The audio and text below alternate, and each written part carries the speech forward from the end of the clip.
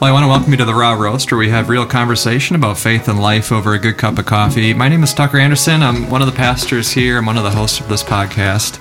And back on today with Pastor Ben and Pastor Sean. And we got our coffee here. And we're going to talk about, Sean, you're in a new sermon series called Decision Time. Thought it'd be a good opportunity just to set up this series, talking a little bit about why this series, why Decision Time, and why a focus on Deuteronomy.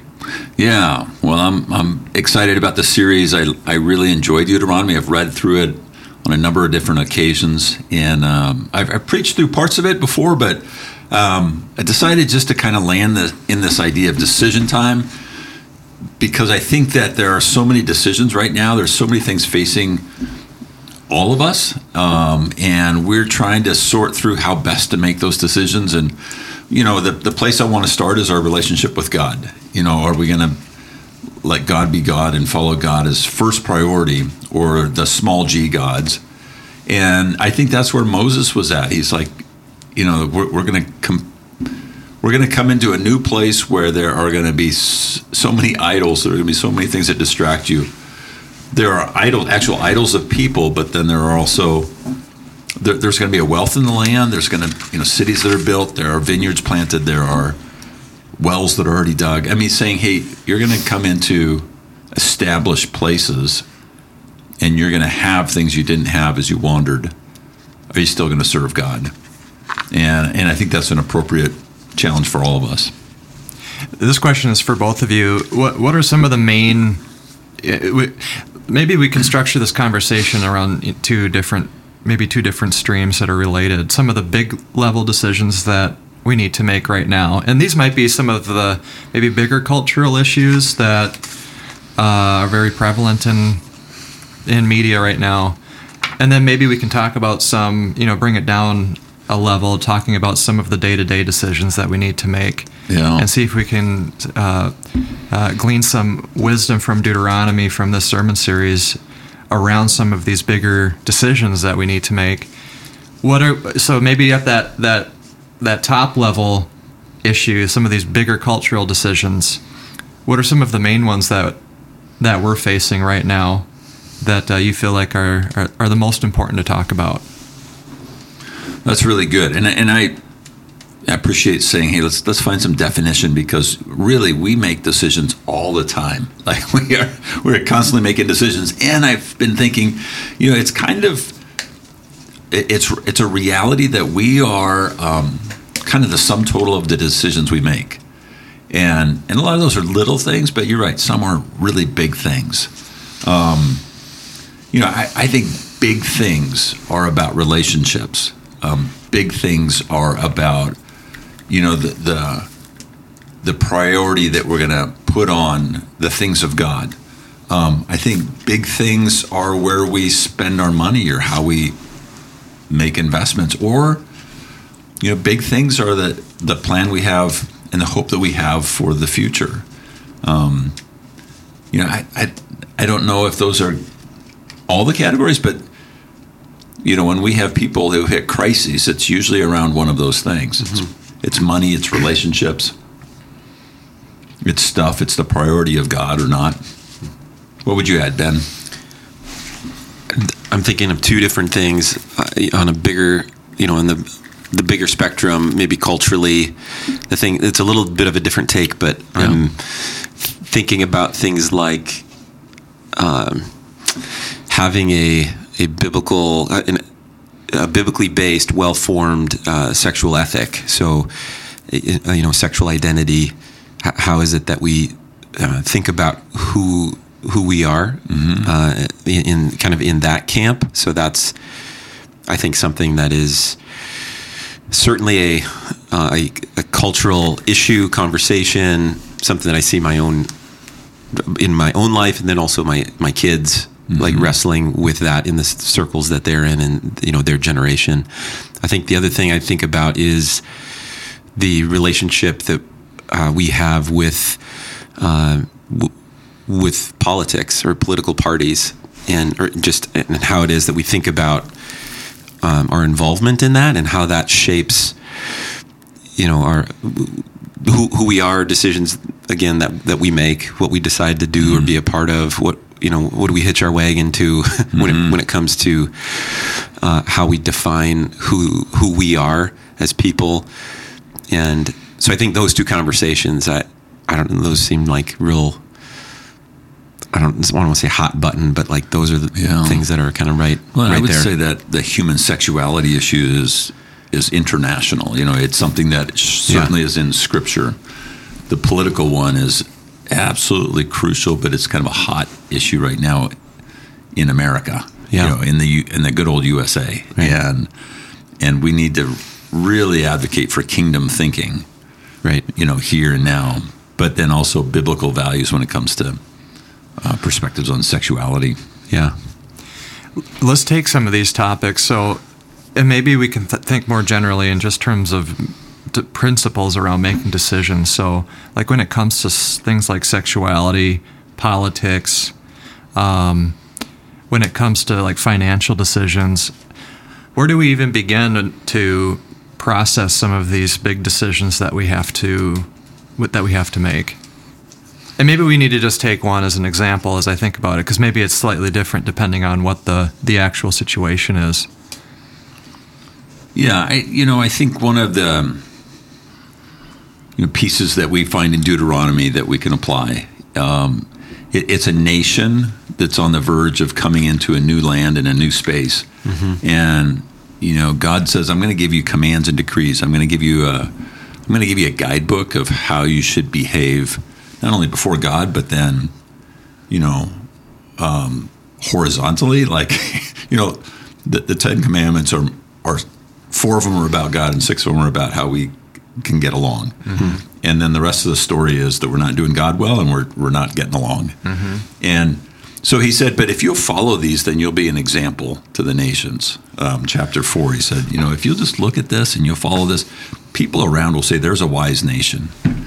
And so, we think about finances. We think about how we spend our money. And, again, there's this pattern in Scripture of saying that generosity is absolutely crucial, that we need to look for the needs of others.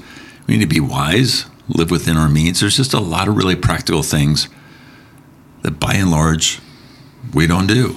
And I think as I come across people, I think most people would rather be more generous than they are, but they just haven't figured out how to make space for that.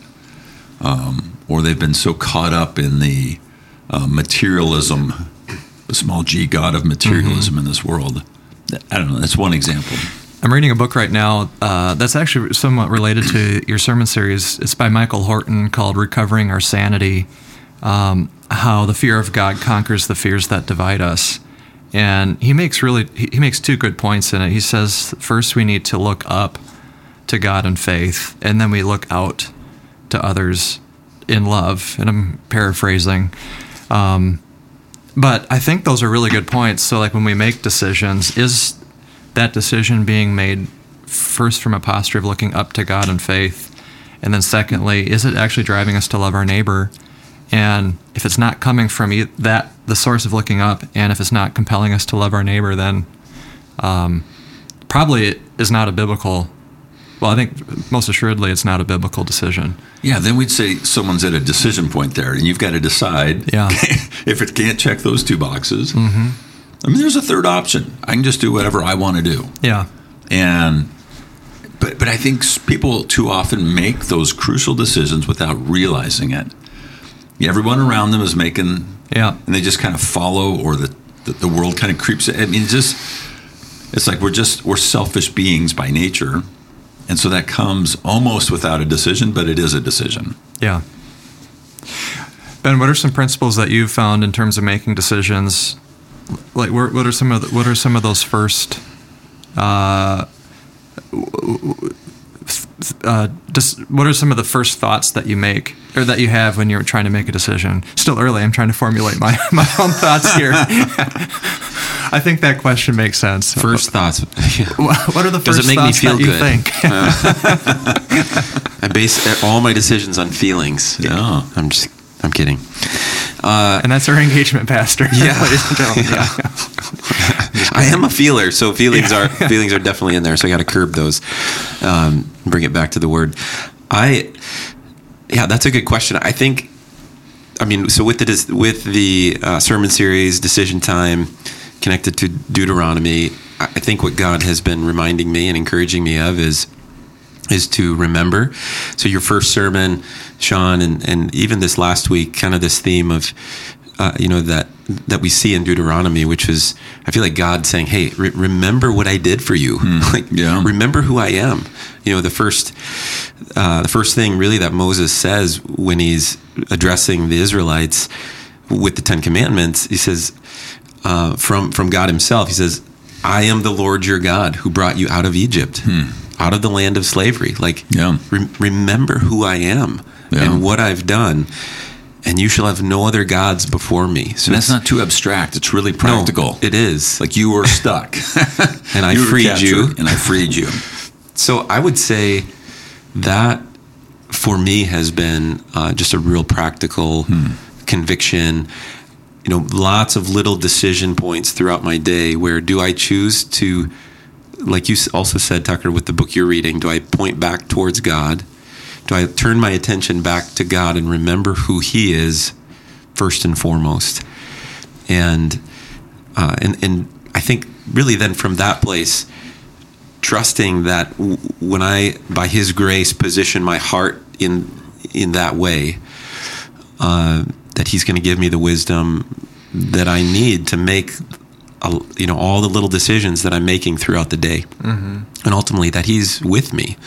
So I think that active part of just reorienting my own mind and heart back to God, and then really walking in faith, trusting that by the power of His Spirit, He's going to help me make wise decisions throughout my day as I interact with people, my kids, and everybody else. So I don't know. There's a really good analogy that kind of hit on in chapter 1, and that was, the word came back from the promised land that there were really tall cities and there were really tall men. Yeah. So there's soldiers over there that were giants. And so, the challenge that Moses laid before them was to remember God, to remember His character, remember His behavior, remember His activity in your past.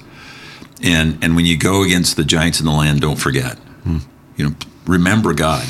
Don't get amnesia from the midst of conflict. And some of these topics, some of these issues are giants in the land. They are for all of us. Yeah, they are. And particularly in chapter 4, chapter 6, he says, man, pass these on to your kids and your kids' kids. There's a lot of giants. Maybe there's some unique giants for our kids that don't seem like giants to us. But there's giants in the land for them that are going to cause them to panic or cause them to get a little amnesia about who God is. I think that, one of the themes too that through Deuteronomy, and you've hit on this a couple times now, Sean, is that theme of idolatry, those little g gods. And I'm always struck by the end of Exodus when, Moses is up on the mountain, he comes back down and he finds the people worshiping the golden calf. Yeah. And I think sometimes, traditionally we've seen that as they're worshiping something that's totally foreign, totally different. And if you look at the text, what's interesting is it says, Aaron says, behold your gods who led you out of Egypt. And so they're ascribing the qualities of Yahweh to an idol. And I think idolatry then is oftentimes more subtle than constructing just a completely different God. I mean, in reality, it is a completely different God, so don't hear me saying that. But I think it's more subtle often than we typically think. So when I think of idolatry in my own life, I think sometimes it can take the form of a twist on what's true, like a twist on a biblical worldview, a twist on who God is. And then I start to ascribe the qualities of God to something else. Yeah. And for example, like in one case, it could be like finances. for instance, could be a form of idolatry if we're finding our security in those. We might even say, like, I'm applying good principles, biblical principles to my finances so that I might be secure. But in reality, we should find our security in God while applying good biblical principles for finances, for instance. So I think there's it's subtle, but we easily can fall into that trap of idolatry. I don't know. Is that making sense? And I think that the politics has become that subtle slide where we conflate the political party with our Christian aspirations, and we kind of forget, which is the hope? Which is the one that's going to assure the other?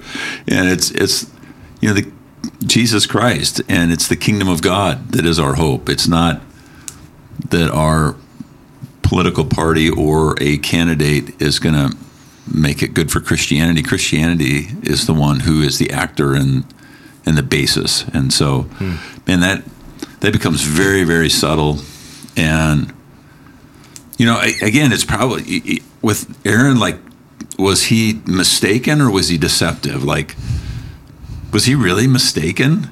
And I think he could be, like, oh, maybe this just gives a little tangibility to the people. Like, they can actually see it, feel it, touch it. That'd be kind of cool. And then I think that's what we do with politics is like, hey, well, we can see this, touch it, feel it. We can vote for it. Well, the kingdom of God is far greater, and God is still on his throne. And that's our hope. I think part of that subtle pull, I mean, it makes me think of the very first, decision that was made by Adam and Eve, right, to eat from the tree of knowledge, of knowledge of good and evil, like that very specific act of saying, no, I think I can figure this out on my own. I think I want to take control here. And part of that subtle kind of pull, Tucker, I think you're talking about, it leads back to, in my mind, self-lordship, again, placing myself in a position, even if subtly, that where I feel like I'm in control. I feel like I'm better off if I'm the one kind of orchestrating things in my life, and not God. So it really, in my mind, goes back to the very first.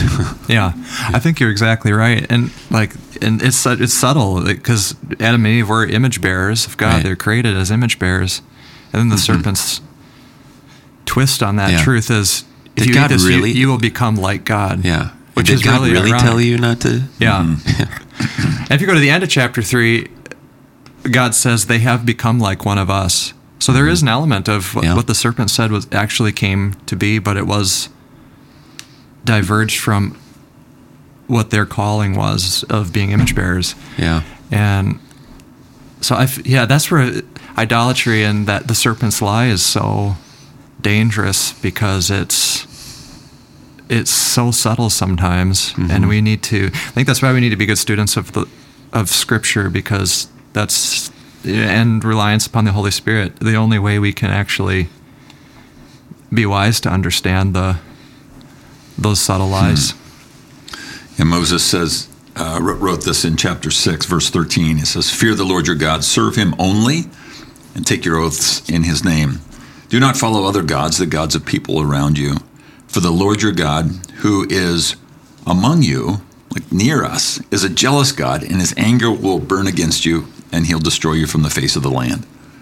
So there's this hard-hitting part of Deuteronomy. It says, fish or cut bait, like, are you in or not?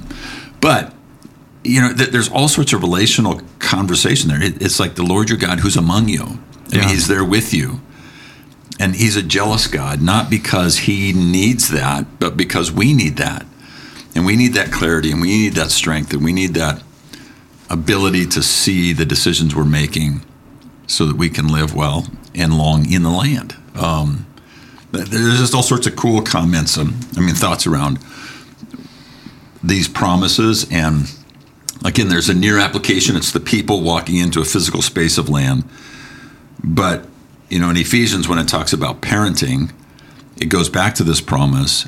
And it says also, there's not a land base, there's not promise, but it says there's something about the goodness of that relationship when we fear God, we love our kids, and we point our kids towards God.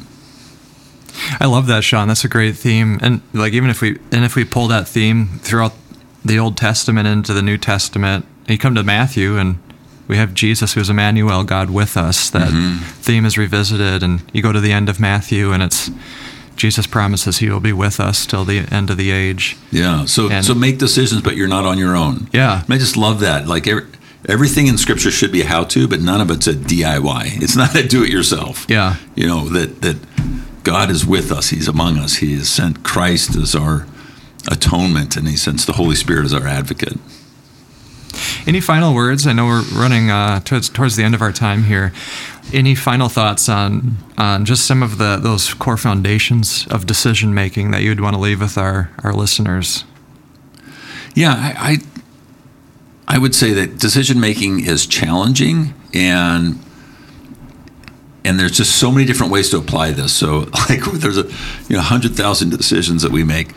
And one of the really big blessings in Becky and my life is being around people who are wise decision makers and gleaning from them.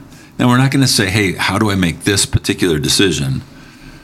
But just that interaction. I mean, there's times where I've had people I just reach out to and say, how do I make this decision? Mm-hmm. But you see people who, in a pattern, are trying to follow after God and live well with others. And then you glean, you pick up, you're shaped by that. So again, the importance of community is so vital in decision making. That's good. The one thing that I'm thinking about here actually goes back to 2 weeks ago, Sean, when you were preaching, and the main thing that God kind of spoke to me through that time was this theme of refuge. And in part of that sermon, I wrote it down, which is why I remember. But you had this phrase, "My refuge is not my own making," and it really got me thinking about my tendency when I get into trouble or when I'm facing hardship, or it's to kind of bear down on my own abilities or my own, trying to figure it out on my own.